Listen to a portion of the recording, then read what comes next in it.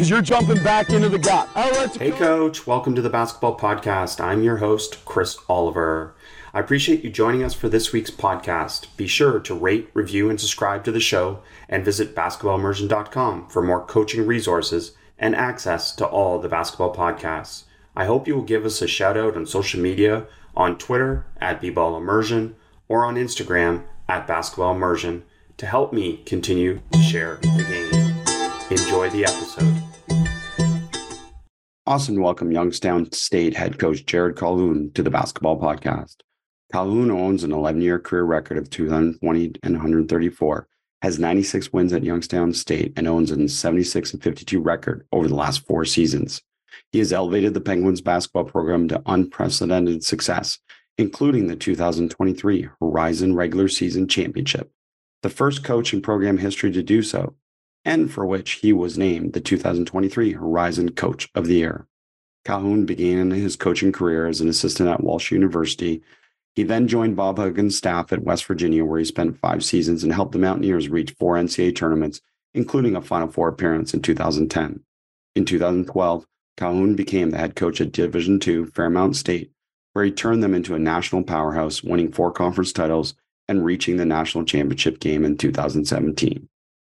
Coach Calhoun, welcome to the podcast. Thanks, Chris. Thanks for having me.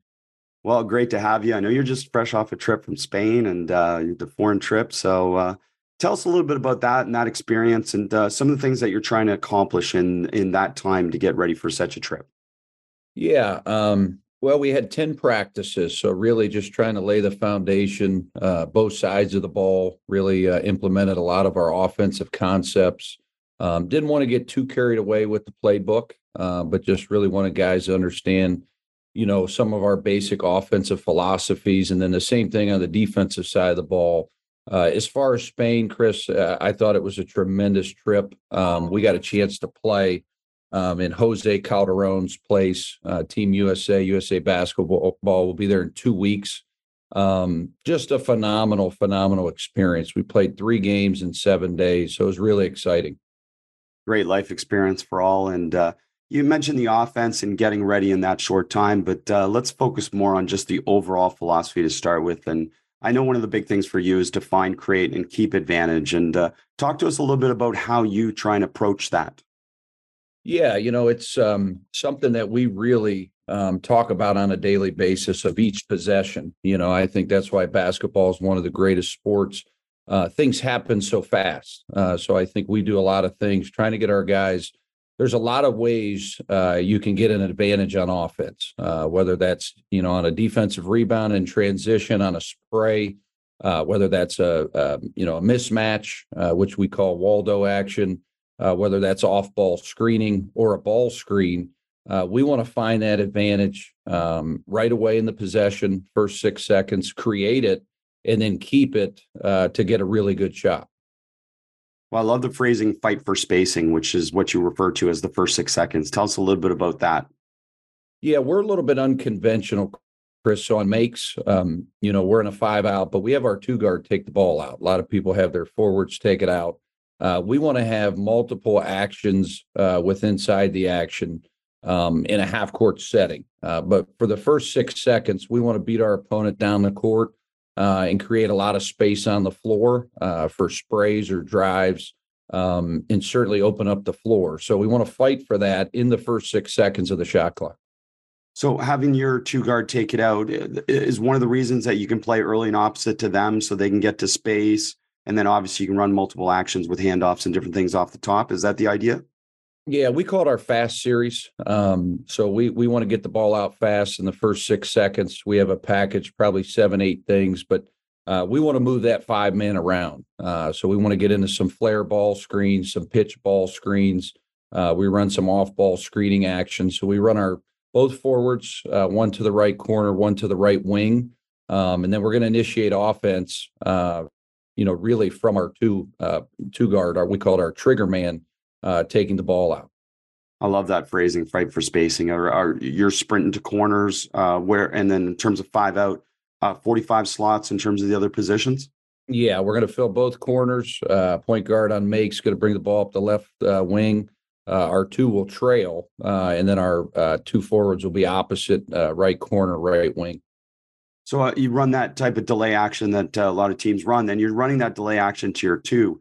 Is that a primary attack place too off the top? Yeah, we'll flare them there. We can pitch back. We can get into splits. We can get into Spain action, which we added this summer.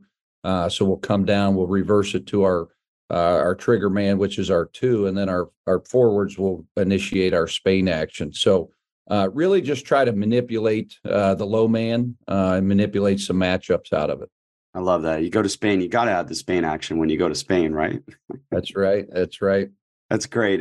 We talked about obviously finding the advantage, creating the advantage.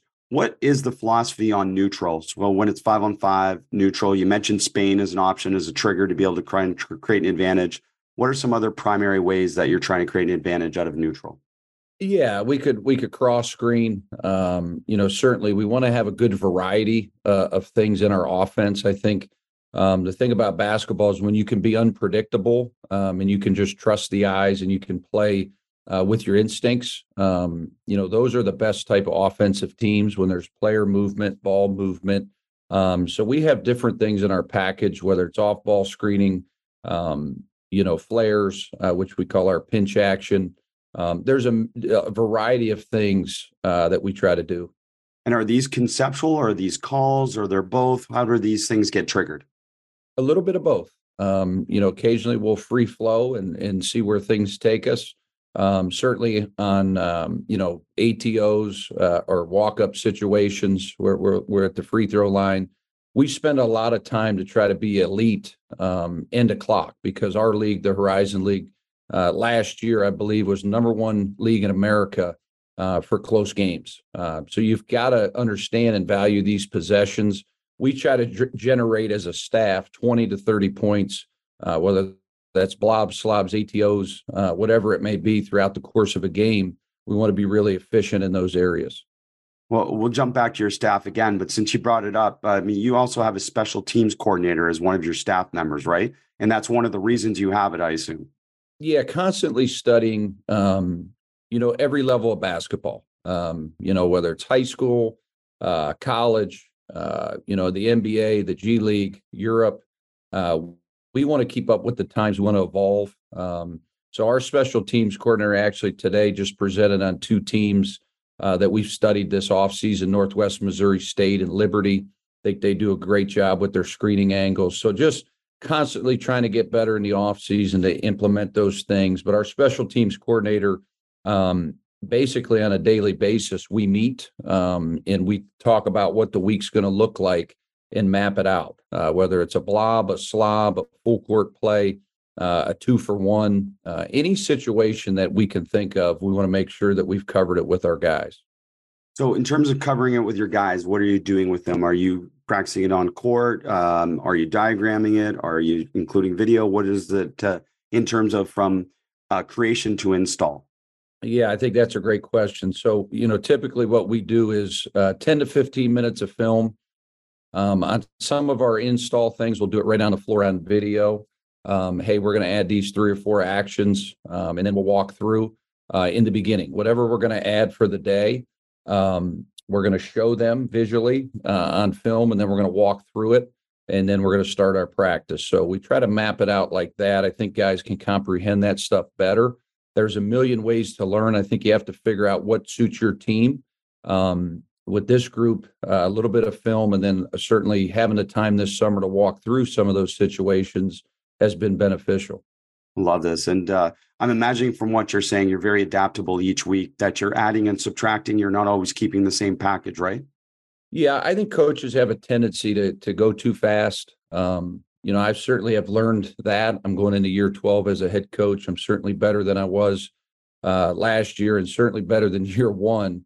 And I've really tried to slow down. I think concepts are so much more important to understand than an actual playbook. I think teaching guys the proper steps to read a pick and roll, different coverages, off-ball screening, those sorts of things to me, Chris, are very beneficial to the player, and it teaches them how to play. I think a lot of times we can get caught up in certain plays. But I think you got to teach your guys how to play through a lot of preparation. I think it's, visual, and then certainly through a lot of things on the court in our read series. When I read between the lines of what you're saying, I can think about myself too. And I think about the trying to balance between intensity and understanding and getting players to understand. And you're at this point where you know the value of your players understanding it almost more than the intensity, right? Yeah, I think, Chris, what you have to do, it has to be collaborative. In your film sessions, a lot of times we'll have the players lead it. Talk me through this play from start to finish, not just their position. It could be good or bad, but I think that's the only way you get to understand your players and what they're seeing. Because at the end of the day, we can have the best plays we want, but if they're not understanding and reading the defense, these things aren't going to work. So I think that's where we have changed drastically over the last couple of years. Part of I'm imagining your development, like many coaches from beginning to now this stage of coaching that you're at as well, is also to be able to remove your ego and remove things that don't work. So talk us through that, because sometimes some of the things that I'm sure you think will work don't work. So can you share some of that experience with us? Yeah, I think that's a great point. I think all of us have great ideas, and we have a style that we may want to play. One of the really neat things about my journey, I've been pretty much every level of basketball, from Power 5 to Division 2 to mid-major. So I've been able to see quite a bit, and I think you have to really study your team and understand your team's strengths. And you may have the best idea, but it may not be that particular idea works well with that group. So we've certainly tinkered things from week to week. I think it's day to day. I think you have to come into practice, and back in the day, you diagram a week of practice. I find myself scratching that idea. I think it's day to day. I think there's certain concepts, certain packages you got to get in. But you really got to see how your guys process the information to move forward. Oh, I love that point. I mean, I remember trying to season plan and weekly plan and all that stuff. And it's just got to be more adaptable nowadays, doesn't it? And that's such a great point. And back to offensive philosophy a little bit. You mentioned this concept of the Waldo mismatch. So talk us through a little bit in terms of attacking, say, a slower player. Let's start about that. What are you doing to be able to attack a matchup when you have a speed advantage? Yeah, we talk with our players about where's Waldo, right? The old, find Waldo in the book. We want to do that, on the offensive side of the ball. There's a million ways to find the Waldo. I think a lot of players think it has to be through a pick and roll, where his man, whoever's Waldo's guarding, has to get into the pick and roll. But it could be on a back cut post. It could be on a flare ball screen. It could be off ball screening actions. There's a million ways you can attack mismatches, but I think the most important thing is teaching your players how to do that. So we do a lot of Waldo drills at practice, really try to exploit mismatches. So much of today's game is, happening really, really fast. So I think you have to teach the players at practice what that mismatch looks like. It could be throw back, throw in. It could be throwback, attack. Now we're sealing that guy. So we do a lot of Waldo drills to master the mismatch game, which I think is, really what you're trying to do in basketball is find that advantage. So that's how we kind of do it. Well, I love that. And I'd love to hear more about those drills because at the end of the day, I mean, that's very conceptual in a sense, right? But then you have some specific actions or concepts that attack those depending on what type of matchup it is. Yeah, I think, whatever your playbook looks like, how can you create some of those mismatches? I think, it's our job as coaches through scouting is to manipulate some of those matchups. That's a big part of coaching. I think all the top offensive minds can see the game. They can do that throughout the course of a game. Sometimes, you may go into a game and think that you have a Waldo. Well, that kid has a great, defensive day, and you may have to adjust at a timeout. So, we were in Spain. We were playing against two traditional bigs, and, right away we went to kind of an exit play where we're kind of cross match on our in screens where our four is now coming out. some of those things you're seeing. And then we also went to a roll and replace. And those were kind of on the fly, trust your eyes. But I think our guys understood that. Hey, this is the guy we were trying to take advantage of. And that's great. And one of the challenges with attacking matchups is sometimes it takes you out of flow and takes you out of your system. So practicing it obviously helps it. Are you calling out within practice? Are you designated specific players as a Waldo to be able to get them used to attacking? Is that simply what the drill is? Yeah, typically it's one of our coaches, and it has to be different guys, right? It can't just be a big every time. It could be a small, um, it could be a scout team player. So there's a million different ways that you can get into those drills. But I think each coach out there that, has certain playbooks, just figure out what works for you. And then just, a lot of times what we do is we just constantly try to figure ways to put our guys in positions to think, and train your eyes. I mean, that to me is what coaching's about in basketball. The game is so fast. We want to get a lot of possessions. We want to get the ball up and down, and we want to make quick decisions. So the more training you can do at practice, the better. And one of the strengths of this I've found is that in terms of getting your players to understand how to attack matchups on offense, is it helps your players defensively understand their realities, doesn't it? And how to compensate for their realities.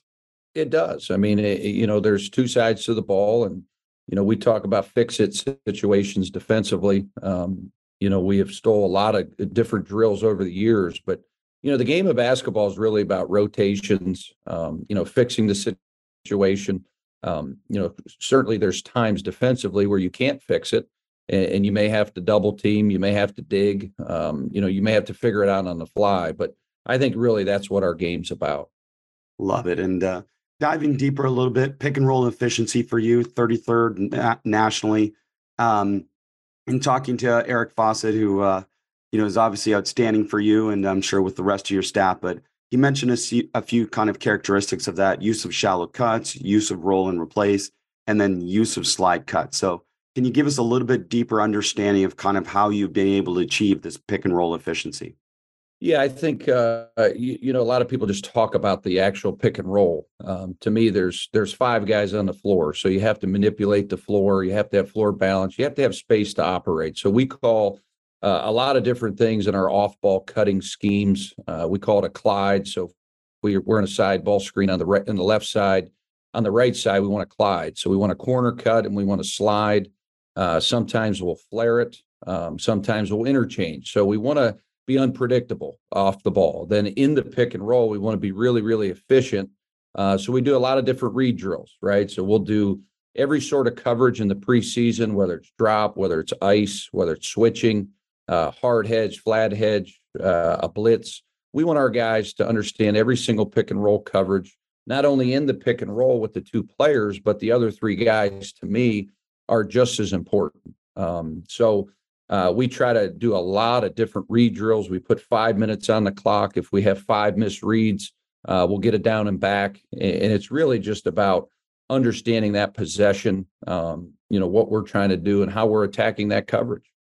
Well, and again, it's so cool to hear you talk about this, because it kind of paints a picture to me that your players are so adaptable, that in going through all those experiences, if you want to throw something at them that they haven't necessarily practiced as much, they're very adaptable because they practice with very conceptual concepts throughout your year. Yeah, I think so. And then, in our, our video work, individually position work, we're really, not only looking at themselves, but we do a lot of NBA comparisons, right? So we ask our players who their favorite player is. And we really study, we study cutting, what kind of impact cutting can have. Screening, to me, screening and cutting are the two biggest keys in basketball. Shooting, whether it's left to right, right to left, top step, reading defenses on off-ball screening coverages. These are all things that we try to do within our offensive system. And I think that's made us an elite, really, really elite offensive team. But it's personnel. Chris, you have to have great players. But I think one thing we've done a really good job the last 2 years in the transfer portal is identify guys that fit our system. Our system is, really, really conducive to today's game. Our forwards are going to be able to take and make threes. They're going to be able to handle the ball. kids want to all do that. And then our guards are going to have a lot of freedom. So it's going to be free flowing, and it's going to be a fun style that you have to understand how to play. Yeah, absolutely. And you're very enjoyable to watch. I watched a number of games and getting ready for this. And, to connect the transition offense a little bit that we talked about earlier, the fight for spacing, the first 6 seconds, transition offense, 11th nationally. And we can talk about your influence on Joe Mazzulla, because that's obviously a big part of him as well. But he's had an influence on you in this domain as well. So maybe talk about both sides of those, from his influence and your partnership with him at Fairmount State. Yeah, it's obviously a really, really special relationship. Anytime you get to coach with a guy that you coached, I coached him at West Virginia. There's a special bond there, Chris, certainly. I was the best man in his wedding, and he spent a number of years with me at Fairmount State. And then when I got the job here, the first thing I did before I met with the team was to make sure he was going to take the Fairmount State job. Joe is very, very loyal. I give him a lot of credit. For leaving the G League and taking that job. But from a basketball perspective, and I'm constantly studying them. My girls are the biggest Boston Celtics fans now, but we share a lot of ideas. I really study what he did offensively this year. I thought was masterful. I thought he did a great job being unpredictable. So we share a lot of different ideas. A lot of the stuff that I got on our fast series is certainly from him. But just catching up with each other daily. He's actually going to come to town here in a couple of weeks and do an event for us. So it's a really, really special relationship. Oh, I love it. You're both lifelong learners, I can tell, and obviously great relationship in terms of that. And the half court efficiency numbers, again, like you talk about this, like transition offense, 11th nationally, half court efficiency, 18th nationally. And a lot of that, you talked about a little bit of this, but let's go in a little bit deeper about this concept of combining structures for these initial triggers. Yeah. We kind of try to break it down, concept wise. So we play a lot of 4-on-4, a lot of 3-on-3, get into those actions before we really even implement our offense. So our guys understand, what those things look like, what type of reads we're looking for. Then as we install, we're certainly looking for a high percentage shot. We want to fight for space in the first 6 seconds. If we get into, so we call it level 1, level 2, and level 3. So level 1 is first 6 seconds. We want to spray. We want to ride the wave. We talk about the floor, the middle of the floor being an ocean. We want to get downhill and ride that wave. We want to cross the floor. And then as we get the ball back, that's when we want to have multiple actions. And then level 3 is really play after the play. And I think that's when you know what type of team you have, is when you call things, they don't work. Your guys know how to play the game. But we do a lot of different things in practice that certainly, I think, really help our guys. Well, I love that. And you already mentioned this, but like the one main thing is this concept of leveraging the advantage or keeping the advantage. And I just don't think we talk about that enough. And certainly when I see all these trainers on Instagram working with players on creating an advantage, not enough probably on leveraging and keeping the advantage. And that's a big part of what you just said there. So talk to us. I don't know. We call it dominoes. Once you have the dominoes falling, you keep them falling. But what are some different ways that you help your players understand to be able to keep that advantage? Wow, I like that dominoes. I may have to steal that one from you. I've certainly stole enough stuff from you over the years. I think there's just different ways. Creating some double gaps on drives can create an advantage. Playing out of the middle of the floor, there's different ways you can create advantages. We've been studying screening angles, how you can create advantages. Whether it's flipping the screen, whether it's a flat back ball screen, whether there's brush screens, different ways to keep that advantage. I think our guys just had they've had great cohesiveness the last couple of years. And I think when the players understand how to keep the advantages, when you have good offenses, and the ball has a lot of energy, Chris. The ball is a powerful thing. I always tell our guys, the ball tells you where to go. It talks to you. It can't really, verbally talk to you, but it does. If there's a drive from the corner, we got to have a crackback. We got to have a guy around the ball. We got to have a guy coming home to America. We got to get a drift. We got to get a 45. So we have a language that our guys really understand. I think it's so important. And I think the great programs have that, a great understanding of what their language is day in and day out. And it's not just on the offensive side, it's both sides of the ball. Well, that's such a good point, both sides of the ball. And that's really what it is. It's covering up for advantage and it's trying to create advantages on those opposites. Basketball is definitely a game of opposites. So maybe in practice, are you doing some advantage, disadvantage drills in terms of some dynamic starts to be able to create that advantage initially and then learn how to play advantage and try and fix it, as you said? Yeah, one thing we try to do in the half court is we'll play a lot of 5-on-4, and then we'll just give them rules. So we've got five, guys on the perimeter. We've got 4 in, 2 at the elbows, 2 on the blocks, and we'll play for 3 minutes. One team has the ball, and we'll say nobody can cut this 3 minutes, or a number of dribbles. The other thing we try to do is we put 8 seconds on the clock. We play 3-on-3. You can't shoot. So whoever the coach throws it out to, you've got to go create an advantage for somebody else. Constantly putting our players in situations, level 1, level 2, and level 3 inside the shot clock. So our guys understand 30 seconds is a long time. I would like to see the shot clock move down to 24. I think that needs to happen. I know we went from 35 to 30. But I think it really teaches the guys how to play and play with each other. So we're certainly doing a lot of those advantage drills offensively. And, it's really good for our defense, too. Did you play 24 seconds in Spain?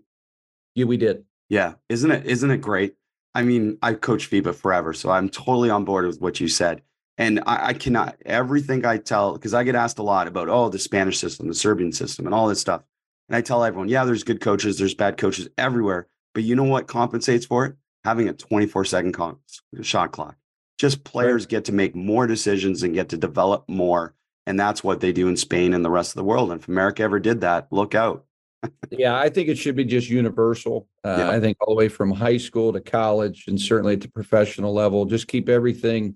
I think it would help our players understand the game a lot better. I couldn't agree more. It's absolutely true. And Coach, I got to say, I mean, I see all these efficiency numbers and I can understand it because the way you speak, and this is you speak efficiently. And I imagine that translates to your players just understanding. And I find that with a lot of coaches that I work with, trying to get them to understand how to say what you mean what you say, and don't kind of add all this fluff, just like in practice, remove fluff and get right to the point. That's got to be a big part of what you've developed in practice to be able to get to this level of expertise. Yeah, it's a big part of our culture. It's a big part of who we are. We're pretty honest people throughout the recruiting process. If we're recruiting guys, that can't shoot the ball, we tell them, hey, we're going to work with you and you're going to be able to shoot the ball. We took a kid last year that had never made a collegiate 3. He just signed first division Germany. He shot 35% from 3 after 4 years of college. He never took one. For us, he took them and he made them and he shot at a very good clip.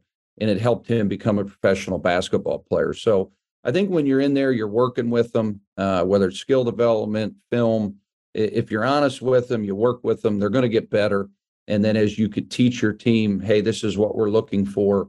There's got to be some give and take offensively. Guys got to have some freedom. I always tell them we're going to take some bad shots. That's a given. But we just have to make up for it on the other end. Hey, Coach, a brief timeout from the podcast to bring you the Analytics Minute, sponsored by Hoopsalytics. Do you know which players should be taking what kind of shots? An analytics system like Hoopsalytics can help your team make better shot selection decisions. You can track every kind of shot each player takes, where the shots come from, rate the shot quality, track if the shot was contested, and see the results. For example, see which players are taking mid-range floaters and measure the results versus catch-and-shoot jumpers. As an added bonus, Hoopsalytics shot charts are fully interactive, so you can filter by shot distance, shot type, or even specific areas of the floor. Then watch video clips of all those shots or see the points per shot. Hoopsalytics brings the most powerful analytics to teams of all levels. It's easy to use and affordable.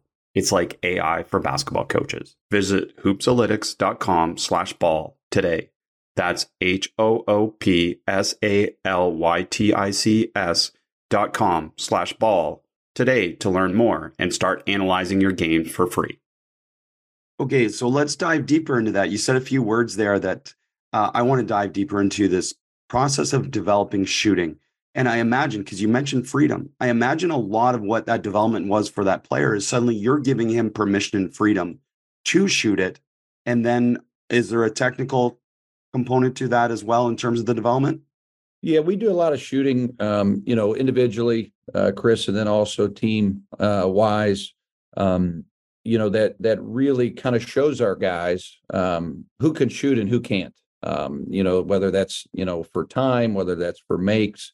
There's certainly a time for form shooting and volume shooting and that sort of thing. But I'm a big proponent at practice. We've got to put some limits. We've got to put some clear goals on those things. And then when we start hitting those targets, we're going to feel really, really confident in the game to make those shots. Yeah. And are you changing mechanics for that particular player in terms of helping them get a little bit more efficient shooting it? Yeah, I think everybody's different. Everybody's shot is different. So as we get these guys coming in, we've got to certainly look at the shots, see where they're at. Some guys, it seems like a lot of college guys now are dropping the ball a little too much. So we do like a whole catch-up series on how to keep the ball high, to get the ball out quicker, some of those types of things. But nowadays with the portal, you can recruit guys that are efficient shooters. So that certainly helps as well. Well, and I was going to mention the portal because part of the challenge of the portal is that you might have less time with the player to be able to change and develop some of those things as well. Chris, I think that's a great point. I think you have to be really, really smart the way you recruit in the portal. We kind of have a formula at all 5 positions. What we're looking for from a skill set.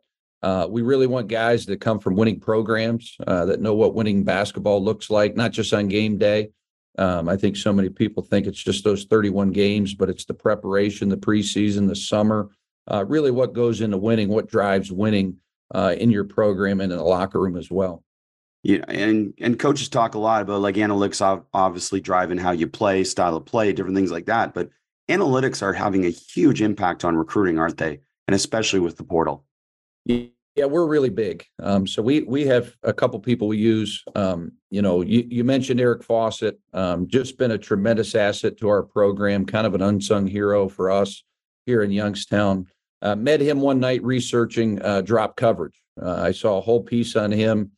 He was writing about drop coverage. It really kind of enamored me. So I direct messaged him. And next thing you know, I call him our special ops guy.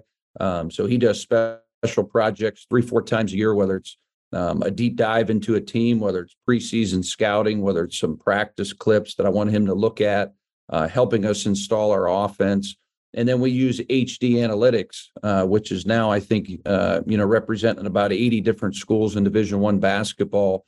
And they have a lot of different tools that you can use. They actually rank every Division I player in the country. They actually have a number that really measures both sides of the ball. And we use them for scouting as well. So that's one area I've really changed. Really took a deep dive into analytics, tried to understand it. And certainly Coach Mazzulla has helped me understand that as well. That's wonderful. And I know the other part that was tremendous for you at Fairmount and you've continued on is this idea about fundraising your league and really getting into the community and making a huge impact. And that's got to be even more important nowadays with this NIL atmosphere, right? Yeah, it started at Fairmont State. We were the first school in that conference to put our guys in summer school. Then we were one of the first schools to ride around on a charter bus. Then we were one of the first schools to have a theater room. We want to be different. My college coach, Raleigh Massimino, he really, really treated me great along with my teammates. You thought you were at Duke. And that's really been my motto everywhere I've been. So as the rules have changed with NIL, I think, I hear a lot of coaches complaining about it. I think you have to adapt. It's just like the transfer portal. We have a city here in Youngstown that's really, jumped on board with NIL. And I think it creates great opportunities for these players when they're done playing. Not every player you get in your program is going to play, basketball when they're done. So to meet some of the people they have through our NIL program, it's been really neat to see. That's such a great slant on it, to be able to get them to be able to be in front of future employers or potentially be people that obviously can help them in life. That's such a big part of this. And that's just so cool to hear that slant on it. And it strikes me again that, you're focusing on solutions and not problems.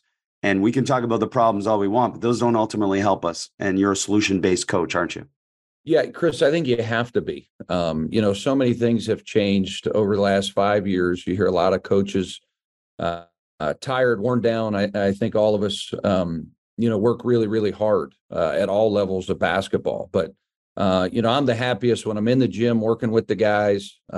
Certainly, there's things you don't like with your job, but to sit around and complain about it doesn't do any good. So we've always rolled up our sleeves no matter where we were, and really had a we over me mentality. We want to do it together. We can't do it individually. So we're gonna be much better, much stronger as a group. Well, the success speaks to that, and just tremendous. And another part that keeps you working is obviously your league, with just the diversity of zones that you play against in your league. It's got to be fun somewhat to be able to prepare from game to game because you're playing against a lot of different styles. But talk to us a little bit about zone preparation, zone efficiency, 39th nationally, and obviously a lot of different styles. Yeah, when I entered this league, I could never imagine there'd be so many different zones. We'll see a matchup zone, a 1-3-1, just a million different ways to play defense. But we try to run a really nice package. We'll screen the zone, we'll flare the zone, we'll ball screen it. Big on overloads, really, really big on overloads. Some 1-4 stuff, but I think it's just offense is offense. Whether you're playing man or zone, you have to have spacing. You have to have ball movement. You have to have cutting. So we really went to a really kind of a free-flowing Rover 2 type offense where 3 guys were kind of interchanging on the perimeter. 2 guys were kind of just, being basketball players. They could really have the freedom to do whatever. They could screen it. They could flash. They could overload it. And I think, once again, when you're unpredictable against man or zone, that you become a hard team to guard. But yeah, we certainly see a lot of different coverages inside the Horizon League.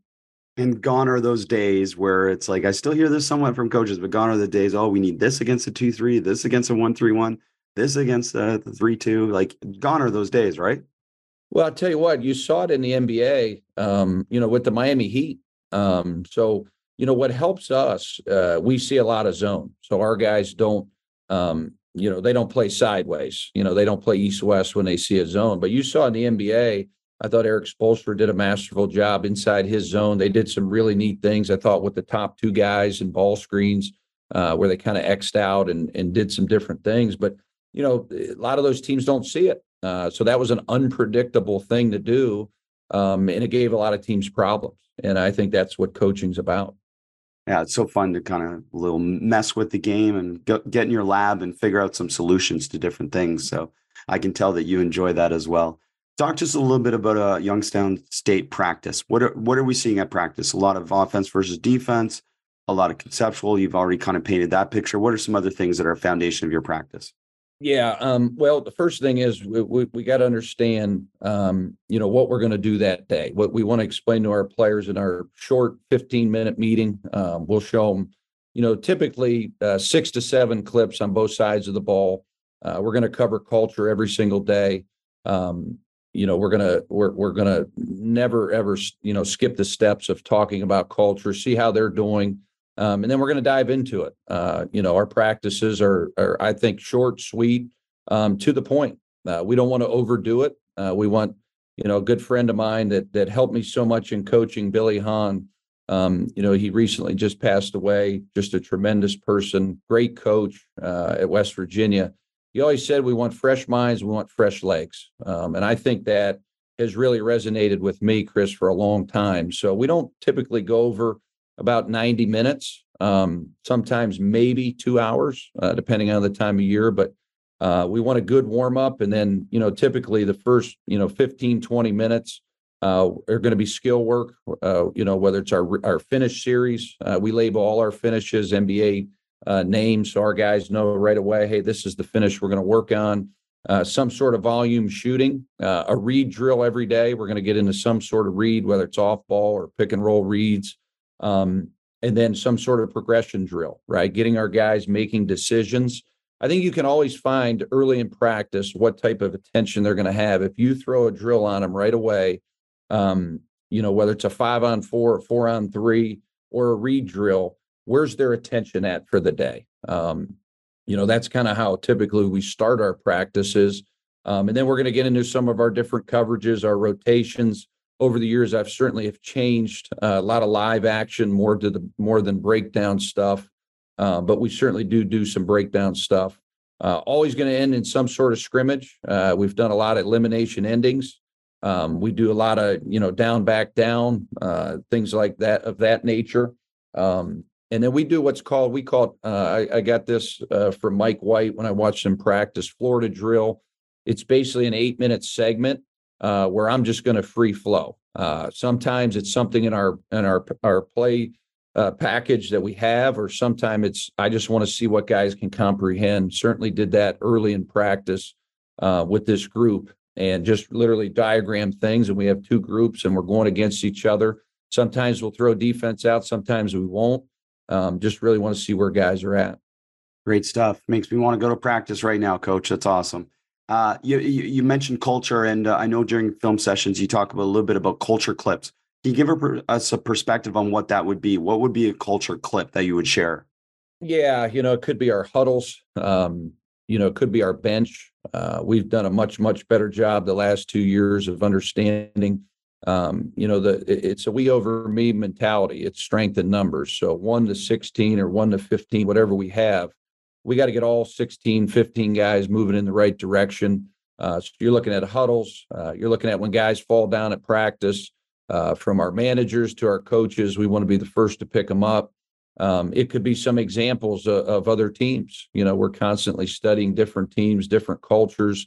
It could be a guest speaker. We do what's called a character class each week. So we really try to focus on, in our character class, the character of our players, but the overall character of our team, what we want it to look like. So we bring a lot of different guest speakers, but we do a lot of different things with our guys as far as culture.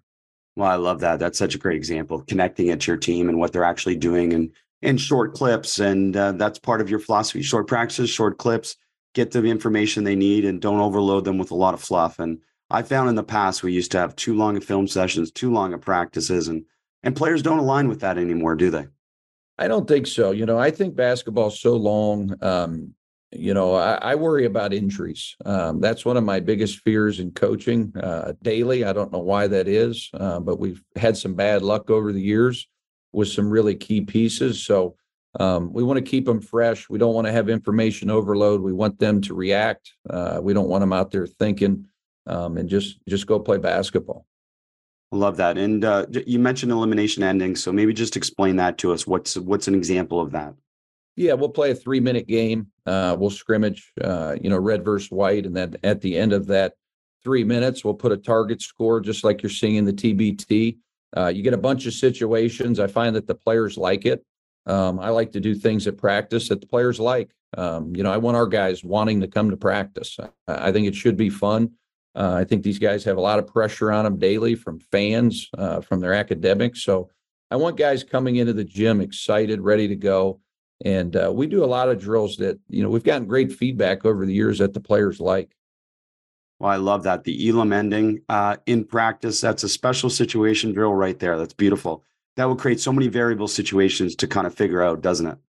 Yeah, and I think what it does too, whoever's coaching those teams, it really puts our assistant coaches in a position of power. They coach the team. Sometimes I'll take over, but I give our assistants a lot of freedom. I've been very, very fortunate. I've had some great coaches, assistant coaches. I think a lot of guys talk about Joe, but we've had certainly a lot of guys. And I just want to make sure that they're ready to go. So that's why we have an offensive coordinator, defensive coordinator. We switch those typically every year. So guys are understanding both sides of the ball. And now with more coaches available on the floor, I think it's great for these young coaches. It's great. I'm so glad you said that, because one of the hard things for an assistant coach traditionally has been to get coaching reps. And a lot of coaches used to get jobs without having a lot of coaching reps. And you're solving that by giving them coaching reps, especially in these special situations. But also, I was going to ask you about that. So you're switching within the years what their responsibility is. Absolutely. And the scout, right? So if one coach has a certain team, we're going to switch that up next year.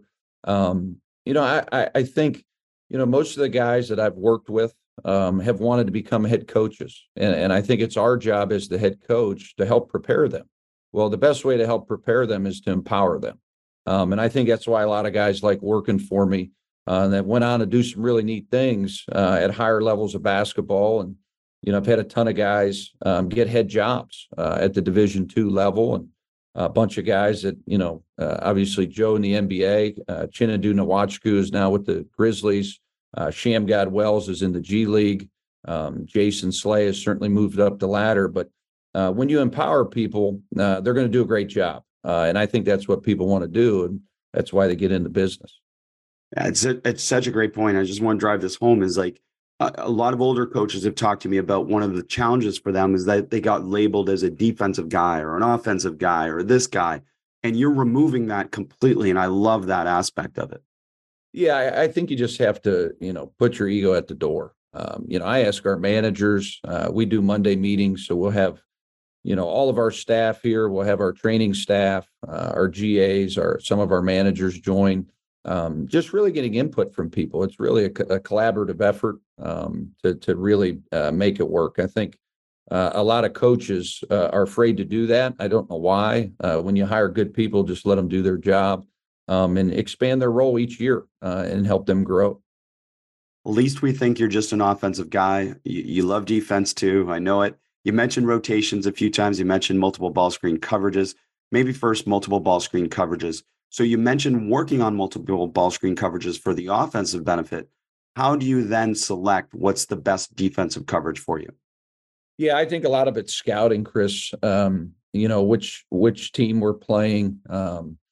We've done a little bit of everything. This year we have, really, really big guys. We've got great size on the front line. So we haven't used the drop coverage as much. But I think it's really personnel driven, based on your ball screen coverages, trying to work through those things in the preseason. And then just you got to get good at one or two because at the end of the day, I think you have to have a secondary coverage. Everybody comes into a game and says, hey, we want to ice, we want to drop. But, good. I always think there's going to be better offense. It's hard to stop these teams over and over and over. So you've got to be able to adjust throughout a game and make those adjustments. I think that's what we've tried to do over the years. Probably started this thing 11 years ago as a defensive coach, obviously working at West Virginia and some of those teams and, a Final Four team and a Sweet 16 team. But as the game changed, I really just fell in love with offense. I just love when there's a free flowing and guys know how to play. But I think it makes you, when you start to look at different defenses, as an offensive guy, it makes you a good defensive coach as well. So I think the big thing is just finding guys that can kind of fit that system. Absolutely. And it sounds like you also value some of these situational things that we talk about in terms of ball screen coverage and scout, but also in terms of being disruptive and that extending catches and deflections. And is that situational or is that generally the philosophy that you're trying to approach every game with? We've changed over the years here, Chris. We've done a little bit of everything where we've been pack line, we've been up the line, we've been a little more aggressive. This year with our team, we're very athletic, so we're going to be disruptive. Certainly, there's some really, really important pieces to our defense. I think it really starts on the ball. You have to be able to guard the ball, whether that's in a closeout, whether that's transition, whether that's in a pick and roll. You have to be able to defend one-on-one. If you can do that, you got a chance. But you also have to build a wall around that guy with the ball. And there's a million ways you can do that. You can play pack line, you can play up the line, you can, help different ways. I think defenses are changing. I think there's a lot of people doing a lot of creative things. We'll certainly study that the next 2-3 weeks, look at our film from Spain. And we got to get in that top four. If we can get in that top four defensively, which I think we can, we got a chance to be a pretty good team. In hearing you talk in general, then I assume you're adaptable from week to week a little bit defensively as well in terms of different things. Absolutely. Yeah, I think certainly. I think this team here can do that. We've got some interchangeable parts. We'll probably play 9 or 10 guys, so we'll pressure, full court at times. We're going to play a little zone. Looking at some different zones right now. So we're going to do a little bit of everything. I love that. Um, Another thing, I mean, we talked about culture in a lot of different ways. We over me, and obviously the video component of it, but also a big thing is the mentorship program. So talk to me about that, because I think this is one of the most important things that you can do as a coach.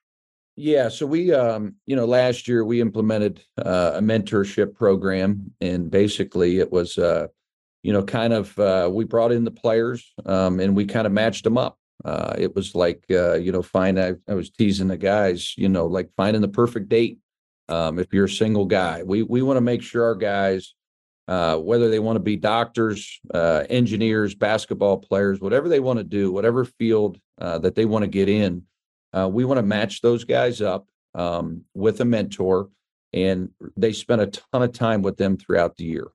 Whether it was on Zoom, we had some, professional players.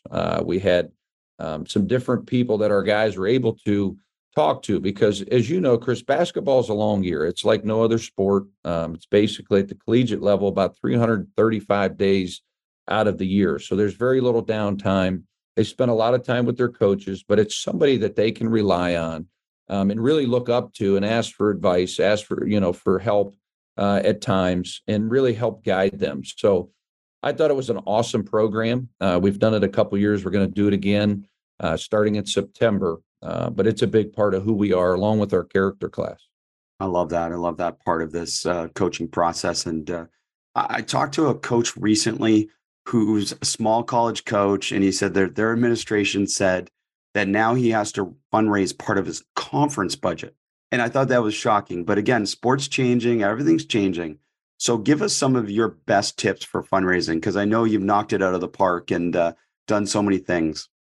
Well, I've done about everything. I think you have to be creative. You have to figure out, where you're at, what's the clientele, what's going to interest them.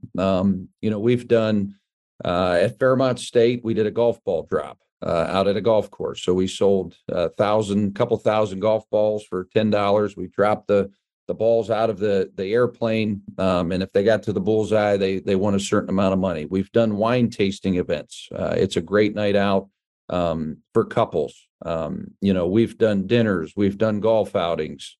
We've done about every fundraiser known to man, because I've been at a few jobs where, the budgets, they weren't the best in the conference. But, for people out there, I think you got to know where you're at. You got to know the clientele.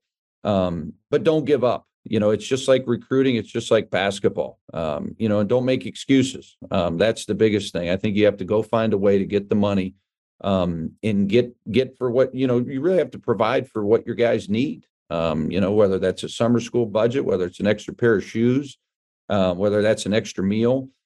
We have what's called the 6-man here. So it helps provide, our guys, massage therapy. We have a massage therapist that goes on all our trips. We do some things that are very different, holistic approach for our players that not a lot of mid-major schools are doing. Well, I love that. That's great advice. That golf ball drop. Cool idea. And again, I reflect on my alumni and talking to them about it, and the community and talking to them about it. They were kind of tired of like the gala or the golf tournament, and they just said, hey, let's do something fun and creative and, kind of just make it this one thing. So that's such a great idea for that. And I imagine a lot of people are in those situations. So that advice is tremendous. Yeah, you're making me laugh, because that golf ball drop was something else. People had never heard of that. It was a huge success, actually. I'm sure it was. It's creative. It's fun. It's different. People get engaged by those things. So I'm sure people now will be stimulated to think of some other ideas. And coaches, if you think of them, send them to me and send them to Coach, and we'll get a good kick out of it as well. Coach, obviously your success has been tremendous. And, I know there's so many coaches now that are going to follow you even more closely and try and learn more from you. But talk to us a little bit about Bob Huggins, obviously the incredible impact he's made on the game and so many people and so many coaches. Yeah, one thing that we talked about earlier was empowering your assistant coaches. I started with Coach Huggins as a student assistant at the University of Cincinnati, and then went with him to West Virginia back in 2007 as the director of basketball operations. So I was with him for 6 seasons, and I think the best thing he did is as far as getting his assistants ready was empowering those guys. Whether if you handled scheduling, you're going to handle scheduling to the best of your abilities, whether you're handling the budget. He did a tremendous job. And I think one of the things that gets unnoticed about his cradle of coaches, all of his guys have won. And I think that's a direct reflection of him empowering those assistant coaches, from Andy Kennedy to Mick Cronin to Frank Martin to Brad Underwood.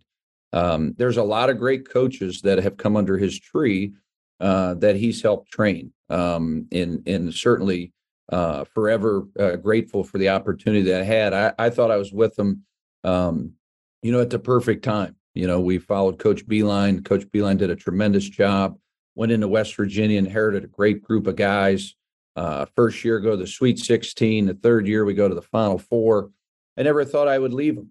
Never thought I would leave West Virginia unless it was a Division I job, but decided to go the Division II route at Fairmont State. It was the best decision I ever made. And, he advised me to do that. He said, if you want to be a head coach, Jerrod, this is the way to do it. And I'm forever grateful.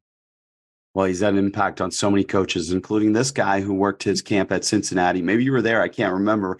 But when I was really young and, I just remember the balance between love and intensity and all the things that shone through from that, but also his willingness to give his time. I mean, I was just a young coach that wanted to ask a question or two, and he always took time to be able to answer those questions. And I thought that was one of the most impressive things that I was around at that time when I traveled the camp circuit, because not every coach did that, and certainly not every head coach did that. Yeah, I get so upset when guys don't want to share information, or guys don't let guys come to practice, or you don't take a phone call from a young coach. Just was not the guys I've worked with and the guys I've spent time with, we just weren't brought up like that. So I try to do a really, really good job with that, whether it's a note. Our practices are always open. I love having people come in, love learning.